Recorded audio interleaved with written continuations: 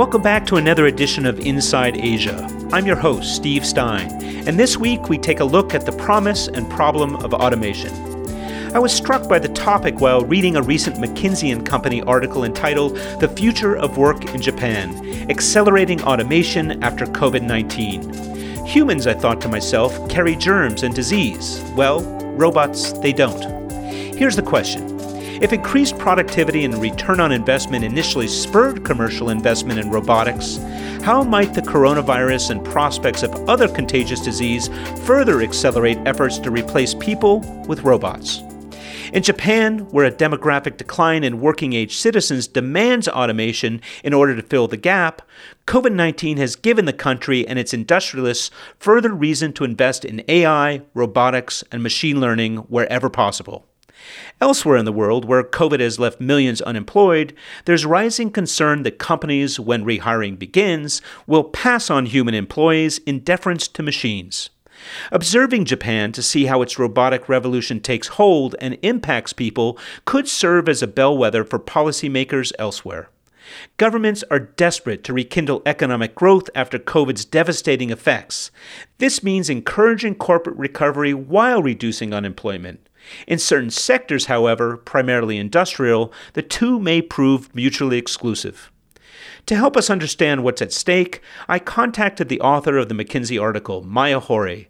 She's a partner in McKinsey's Tokyo office and advisor to both public agencies and private enterprise. We discussed Japan's unique set of circumstances, its declining workforce, poor productivity, and prospects for displacing human workers with machine-based alternatives. Maya, thank you so much for joining us from Tokyo today. We are going to have a conversation about the future of work and automation in Japan. Thanks for joining us on Inside Asia. Thank you so much for having me here, Steve. I wonder, just to start things off, if you might explain for our listeners some of the current challenges now facing the Japanese labor market. Sure. So as you might know, our population hit the peak in 2011, and it has been on a steady decline since then. But what's more critical is the fact that the labor force is expected to shrink even more than our population. As the baby boomers will retire, and despite the increasing labor force participation by women, the government, this is a statistics from the Ministry of Health, Labor and Welfare, they projected in 2019 that by 2040, the workforce could shrink as much as 20% from what it is today. And in addition to the general decline in the workforce, the productivity stagnation has been a big issue in Japan. It's been roughly about 60% of the productivity in the US, and it's among the lowest in the developed countries. So with these two, labor force shortage is actually becoming a real issue in many of the sectors and industries. And then I hope to talk more about that. Sure. Tell a little bit about the productivity. What's the problem there, as you understand it? So the productivity challenge, I think, is in various fronts. I think one is, there are many small, medium enterprises that's supporting the Japanese workforce today. There are 3.8 million SMEs in Japan. It's about 98% of the employment. Still, there are big companies, but I think, just like many countries, I think the larger proportion of the SMEs is still, I think it's the number of companies, right, that represented by SMEs, and it's about 70% of the labor force is employed by SMEs. But I think that continues to be much lower in productivity. But even among the large corporations, you still see a lot of manual-based or paper-based work that's very different from, what you might imagine from the automated factories and manufacturing sector in Japan. So I think it's been quite a challenge in terms of the productivity improvement. And is that just a cultural phenomena, the fact that there's a desire or a preference for paper-based processes, back office particularly? Because on automation in manufacturing, you have an impression of Japan being well ahead of the curve. So what's different when it comes to automation in an office setting? Yeah, that's a good question. I think there's been slow adaptation of technologies in many of the Japanese corporate offices. I think partially because I think there is a bit of a craftsmanship and quality to service and the customers. And then I think many companies have, really thought about customer orientation or customer experience as first and foremost. And then as a result, I have lagged perhaps behind on some of the adaptation of technologies and then automation in the office work. But at the same time, I think it's also, there are some no-brainers that companies are not adapting. That's, often surprising to me.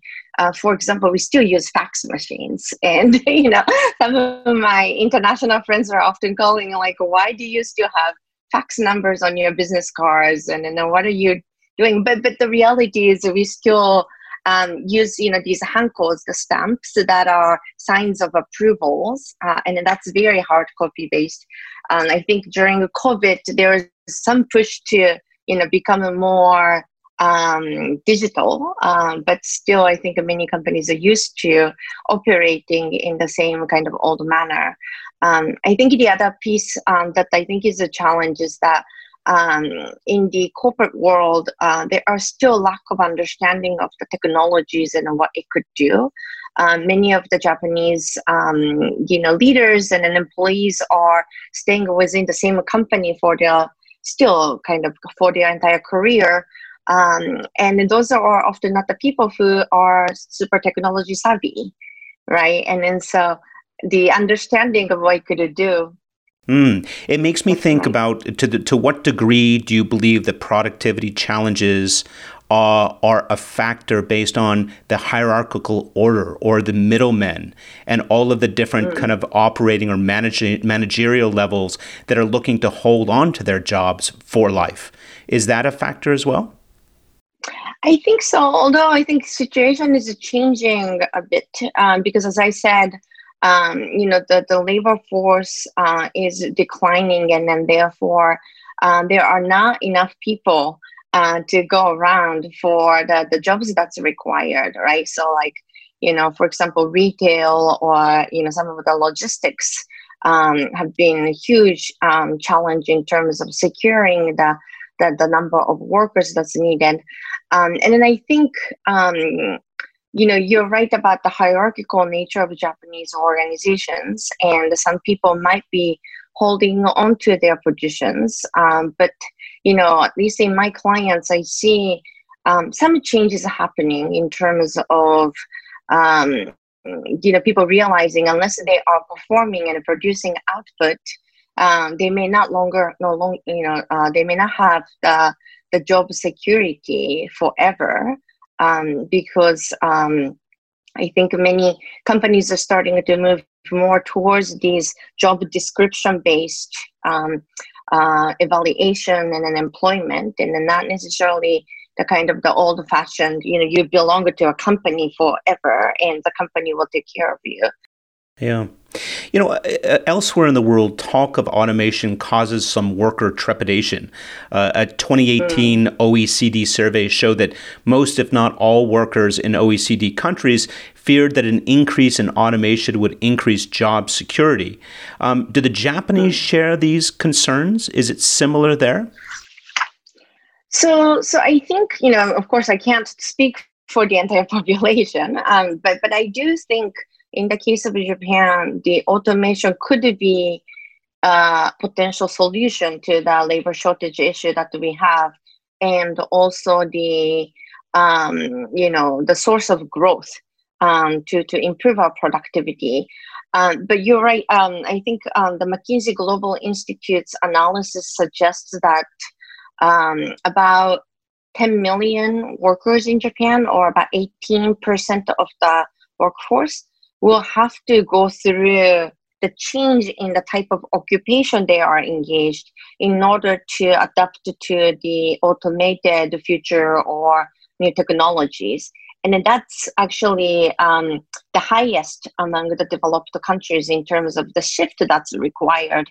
So, while the unemployment rate remains very low in Japan, less than 3%, even the time of COVID, and then I think jobs, having a job is not an issue, but the workforce in Japan will for sure have to go through some learnings of new skills and an adaptation to new types of occupations.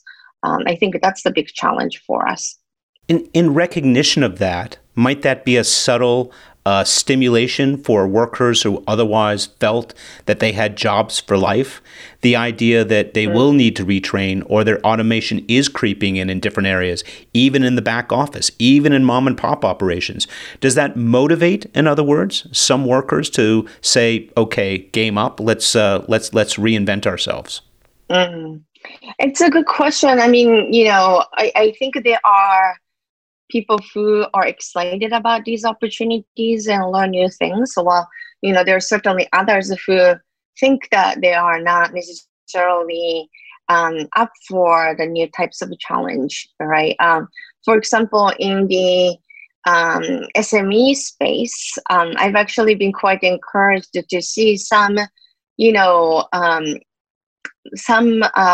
like the company heads, the CEOs, and then others who are very curious about what the technologies and then automation and AI could do to improve the productivity, and then starting to adapt to those new solutions, because they can't necessarily find employees, or they may not have their family who are willing to succeed their businesses, right? And then I think those are very encouraging signs, whether it's in the manufacturing or even agriculture. I think there are new generation of leaders who are starting to be much more technology and then data savvy. But at the same time, I've also seen people in their 50s and then or even 60s, who feel like it's going to be difficult for them to learn new skills and get to the next level of learning. And then, personally, I think thinking about how these, people in their kind of 50s and 60s could reinvent themselves would be a big challenge, because in Japan, of course, the life expectancy is in the 80s. And then now, we're talking about people who are still active in their 70s. So, 50s is still not late. It's just, you still have quite a few years to keep active and then contributing to the society, right? Yeah, I like to say 50s is the new 20s, and it feels that way some days. So I guess in some ways you're saying that it's inevitable by virtue of these demographics that automation is going to have to be a consideration by Japanese-based organizations. Tell us a little bit about the level to which automation is already in place in Japan. Which industries lead and which lag? Sure. So, of course, the manufacturing sector has been the kind of the front line of the automation, especially when it thinks, when you think about the factories and then operational processes, the robotics and a lot of the automated, warehouses and, those kinds of things is very much at the kind of the cutting edge of what the world's technology would allow us to do. And then, of course, that's a big source of export in Japan, and then that, continues to be strong. At the same time, I think there's still further room, even in manufacturing sector, to adapt the latest technologies, especially more around the softwares, right? Not just the hardware of replacing the manual factory workers with the automated assembly lines, but more when you think about, for example, the using AI for predictive maintenance, or, thinking about how best to optimize the supply chain, etc. And so I mean, I think manufacturing is at the forefront, although with like much more room to improve. I think the challenging areas or the areas that are further behind are, things that have much more human interactions. So for example, if you think about healthcare, that's an area, of course, you want to be seen by the doctors and you want to be taken care of by the caregivers and the nurses. But that's, with the aging of population, that will continue to face a lot of labor shortages. And then I think that's, true that there will still be certain elements of human interaction that's necessary. But I actually think that the automation has the potential to improve productivity or take on some of the transactional administrative work that the nurses or caregivers currently have to do manually. So there's certainly potential in those areas. Like digital medical records or things of that, where it just cuts out the administrative costs. Oh, excellent. But at the same time, it's interesting you mentioned healthcare. I also recall seeing robotics being used to help elderly, getting them in and out of beds or taking them upstairs if they live at home. I mean, these are innovations coming out of Japan. So it's interesting in one regard, you say it's very traditional and very reluctant to some degree. Yet when I, read about this or listen to others speak about Japan, it feels to me that some of the leading edge ideas, innovations, robotics, machine learning is coming out of Japan. It's a paradox, isn't it? That Japan is that way and then it's not. What's your explanation for that? That's a really interesting observation. I think,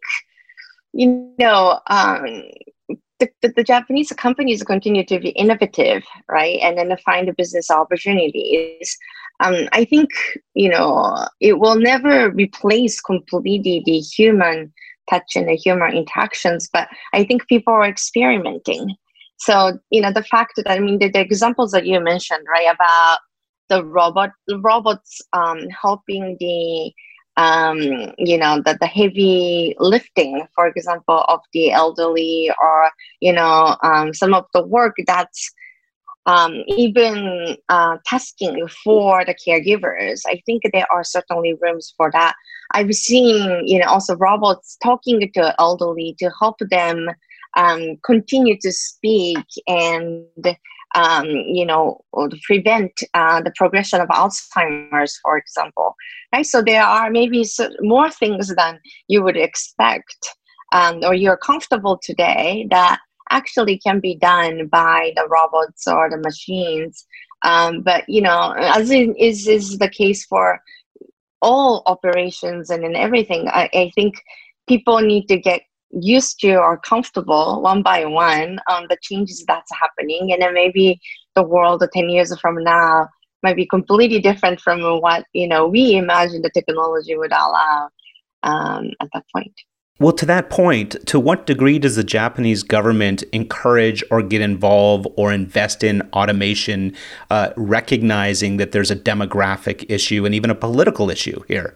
Where do they come in, or do they leave it primarily to the private sector? So I do think, of course, I can't speak on behalf of the government, but I think the government is certainly recognizing the potential that these technology could play in kind of the economic growth, as well as the the productivity improvement that I mentioned earlier. And in 2019, the Japanese government issued this AI strategy, which was based on the group of experts who have really thought about what this AI could do to our economy. And then I think they focused on 4 things, right? So in that strategy, they talked about the importance of developing talent, who are familiar with AI and then digital technology. They talked about enhancing the competitiveness of industries by adapting more AI technologies. They also talked about establishing technology systems to realize sustainable society, and then also take leadership, Japan to take leadership in international research and standard setting. So, I think um, these are kind of at least the framework that allows the private sector to really think about where they can invest and where they can feel comfortable. Of course, there are still some, challenges and issues that we need to resolve it, and I think the government will have to think about in terms of regulations, etc. But certainly, it seems like everybody's recognizing this is an inevitable future that we need to live with. Maya, let's take those one at a time. Across those four pillars, in your assessment, how well equipped is Japan to address those targets or those goals? Let's starting with talent, AI talent. Where do they stack up compared to the US, China, or even Western Europe? Yeah, I think the talent continues to be a major gap in Japan. So a couple of years ago, I think the Ministry of Economy, Trade and Industry published a report that said, we are short on AI talent by about 48,000 individuals. But it's still a very small number compared to, the US, China, India, all of those countries are educating and developing talent in this area. And then I think Japanese government said, the aspiration is to generate about 250,000 AI talent per year. But of course, that would have to come up, from multiple sources, right? So I think we're now starting to get really serious about curriculums and programs in even high school and in universities. But the private sector companies can't really wait until those students become, come into the workforce. And I think the private sector companies are really thinking about how can they retrain their workforce to be more savvy about understanding the opportunities, business opportunities through these tools. And, they may not be the people who have studied artificial intelligence or coding in universities, but there's still room for those people to learn to be able to use these technologies in business. It does raise another question, and in the beginning of our discussion, you mentioned declining workforce, declining productivity, but there's also this issue of a resistance to immigration or bringing in talent to fill some of these gaps. Again, that's been a uniquely Japanese position, I think, for many, many years. Is there any movement, particularly around AI? The United States makes no mistake; they're opening the doors, or at least until recently, to Indians, Chinese, and others who are coming to the U.S., getting educated, wishing to stay. Under this administration, it's making harder to remain if you have those types of talents. But the hope is that it'll swing back. That's the way the U.S. is filling the gap. What's Japan's view on that when it comes to talent in AI or machine learning? I don't know enough about the current government's policy to be able to answer that question. I think you're right that it's been the historical position, and then we are starting to invite technical workers from outside of Japan. But I think that question around AI is still need to be seen. Okay. Let's go back to those four pillars. The second one was AI for industrialization. It does sound, given its leading role in manufacturing, that's probably one of its top areas where it's definitely demonstrating a capability. What else might you say about that?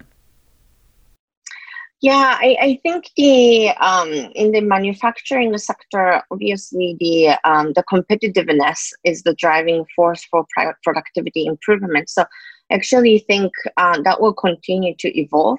I think the question is, how are the other sectors, for example, maybe the consumer, oriented areas like the financial services or the retail and then services, like how are they following some of the big push on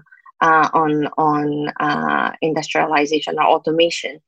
And then I think COVID certainly helped to some extent because, of course, we are perhaps people are less comfortable going to see people in person or purchasing things in stores. And then I think there's been a big acceleration. I think the question is, as we move into this new normal, is that here to stay, or do we go back to the old way of interacting with each other? Right.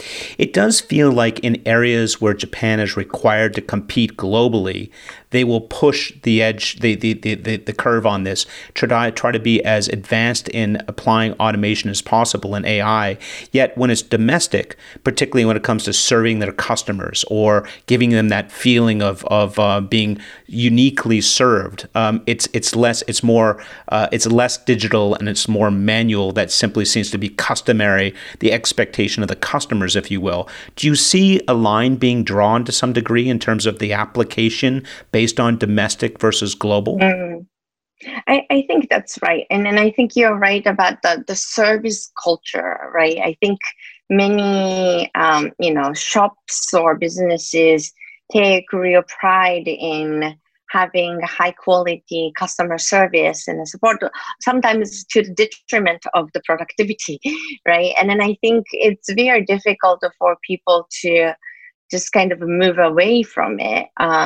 Although, I do see some changes happening, perhaps, in a slow way, like, adoption of the cashless payments, or, some of the, the tools and the solutions for businesses to improve their financial management or purchases, etc.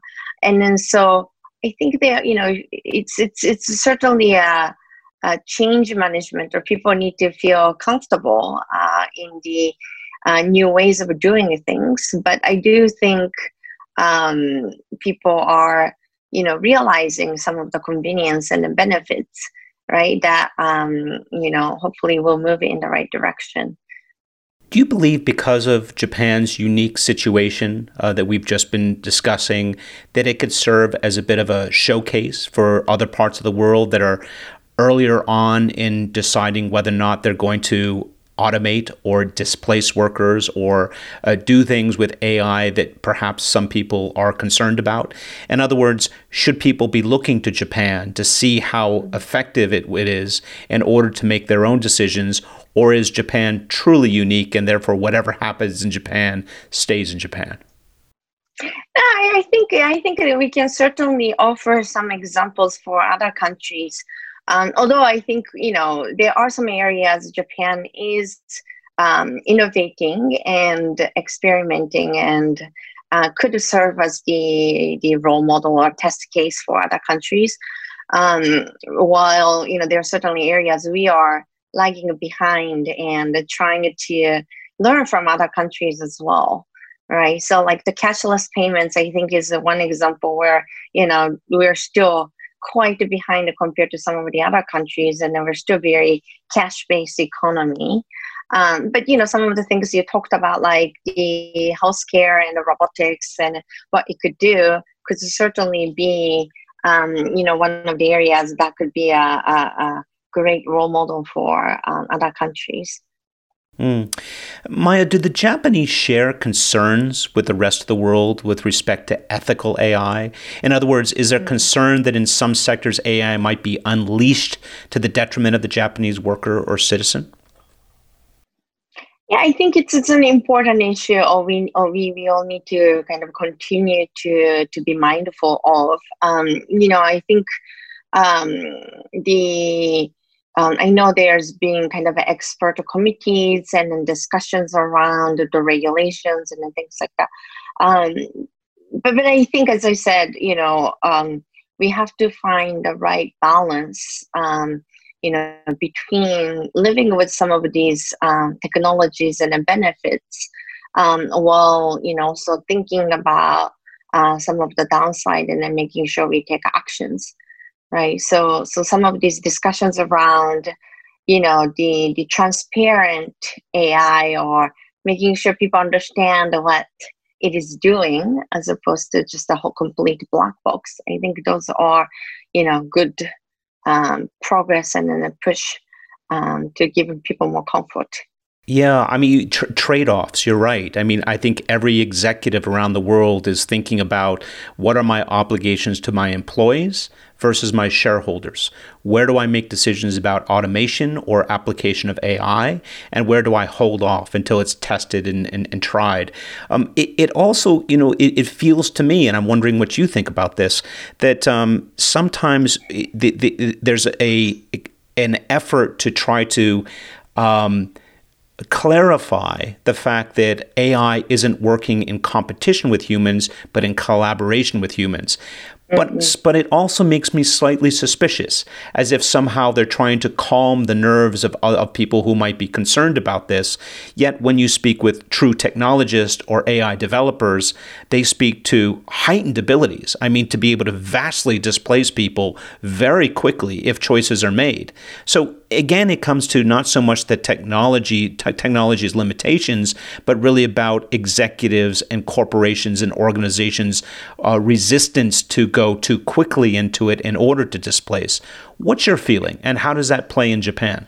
I do like this notion about coexisting with the latest technologies to help what the human can do, as opposed to competing and then displacing. And then I think, it depends on the types of work and the complexity of those work, right? Because I think, again, the McKinsey Global Institute analyzed different types of occupations and proportion of those tasks that can be automated. And then it's vastly variant from kind of a more of the repetitive transactional work that can be highly automated to more of the knowledge workers who, of course, with the help of AI and then these technologies could make better decisions, but still at the end of the day, you still have to be involve human beings. So, I think this notion about how can we use the technology in a way that really helps humans to focus on the things that only humans can do, I think this is an important notion. And I think I agree with you that it's the executives and then the leadership, who can find the right balance in balance between different pressures and demands that they would have to meet. When you map those professions most at risk from automation or displacement from AI, and then you look at the Japanese market, how does that map against the labor unions or the worker unions that are particularly strong? In other words, do you see potential areas of resistance based on that kind of trend line? Yeah, I think the more, let's say, blue collar work and the things that are standardized and then transactional, I think they are more susceptible to the possibility of technologies doing significant portion of work, right? And then so, of course, they tend to be more also stronger, unionized environment. And then I think, again, it's a conversation that the companies would have to continue with the unions about, what these technologies could do in terms of improving the productivities and potentially also benefiting the workers, at the same time addressing these labor shortages and, also thinking about those individuals who are currently in the workforce. So I think it's a difficult question, but I think, you have to find the right balance. Any indication that organizations or governments holding back on deploying certain automation solutions because of the labor concerns, or not yet? Sure, every company that has to think about what they could do to invest in technologies versus the labor for, continuing to operate the way they have been, I think have to go through this thinking. right? Because it does require significant investment in order to adopt technologies, and the benefit will come, sometimes a few years later. And then you also have the obligation to continue to employ these workers. So, I think it's not a black and white answer where every company can adopt the technology overnight and then, change the demographics. But I think that's a ongoing conversation, where kind of companies are progressing at maybe gradual, way. Yeah, interesting times. And as you rightly pointed out, COVID-19 might have given a bump to some of these decisions to automate. Let's wait and see. And we'd like to circle back and maybe talk to you in 3 to 4 months, find out what you're seeing in the market. Maya, in the meanwhile, thank you so much for taking time out and speaking with us. My pleasure. Thank you so much, Steve. That was my conversation with Maya Hori, a partner with McKinsey & Company in the firm's Tokyo office. At the risk of conjuring up images of robot armies deployed to displace human workers, recent studies suggest that efforts to downplay that risk might be overstated. In other words, companies emerging from the COVID crisis may have no choice. Whether in the interest of increased productivity or in an effort to reduce the risk of contagion, robots and all forms of AI-driven automation are looking like viable investment options. Workers in some sectors more than others may prove expendable. Just this week, the International Federation of Robotics announced, and I quote, that 2.7 million robots work in factories around the globe, marking it as the highest level in history. Asia, not surprisingly, led by China, Japan, and Korea, accounted for more than 218,000 robot installations in 2019, representing nearly 68% of the world's total. In Japan and Korea, AI-enabled robots are a necessary evil to shore up the shortfall in available manpower. In China, the situation is quite different. There is no shortage of human labor. It's instead a matter of manufacturing leadership. China installed more industrial robots last year than all other countries combined.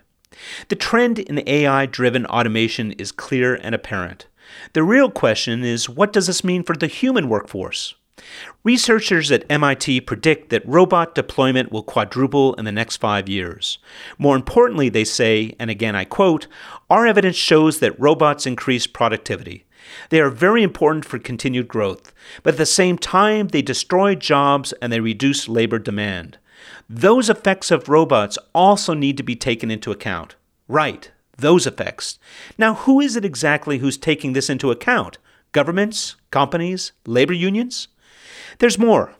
Some of you might have heard a lot about how robots won't replace humans but will instead work with them, as if some magical human/robot melding is in the making. Well, according to the good people at the International Federation of Robotics, demand for so-called collaborative robots is virtually insignificant compared to demand for traditional robots, as in the kind that don't require any form of human participation. Thank you very much. I suspect that much of this is just evolutionary. It makes sense that labor-intensive work is being subsumed by robots, leaving humans to dwell on the more creative requirements of our modern economy. But what started with industrial robots is now leaking into other sectors. Make way for the professional cleaning robots, the inspection and maintenance robots, the medical robots, and, wait for it, the powered human exoskeleton and military-grade robots. If you've seen the film The Matrix Revolutions, you know exactly what I'm talking about. If the current message to the global workforce is, beware blue-collar workers, robots are coming for your jobs, then the next phase points to back-office roles where any repeatable or templatized process ranging from accounting to legal work can and will be done by AI applications. Companies know it and are preparing in boardrooms around the world to make qualified decisions on which jobs go and which ones stay. Thinking about law school, financial accounting, or a career in communications? Don't. There's a smarter, cheaper, and tireless alternative waiting in the wings, and it goes by the name of artificial intelligence. That brings us to the close of this week's episode. Are you thinking this may be the time to have a chat with a boss or refresh your CV? Maybe. But know this, like all things related to technology, the hype always precedes the reality. We are in a period of transition from human to machine labor, but there's still time. Don't fold your tent and give up on the work life just yet. The role for us humans is still being decided. Until next time, this is Steve Stein saying, come in from the outside on Inside Asia.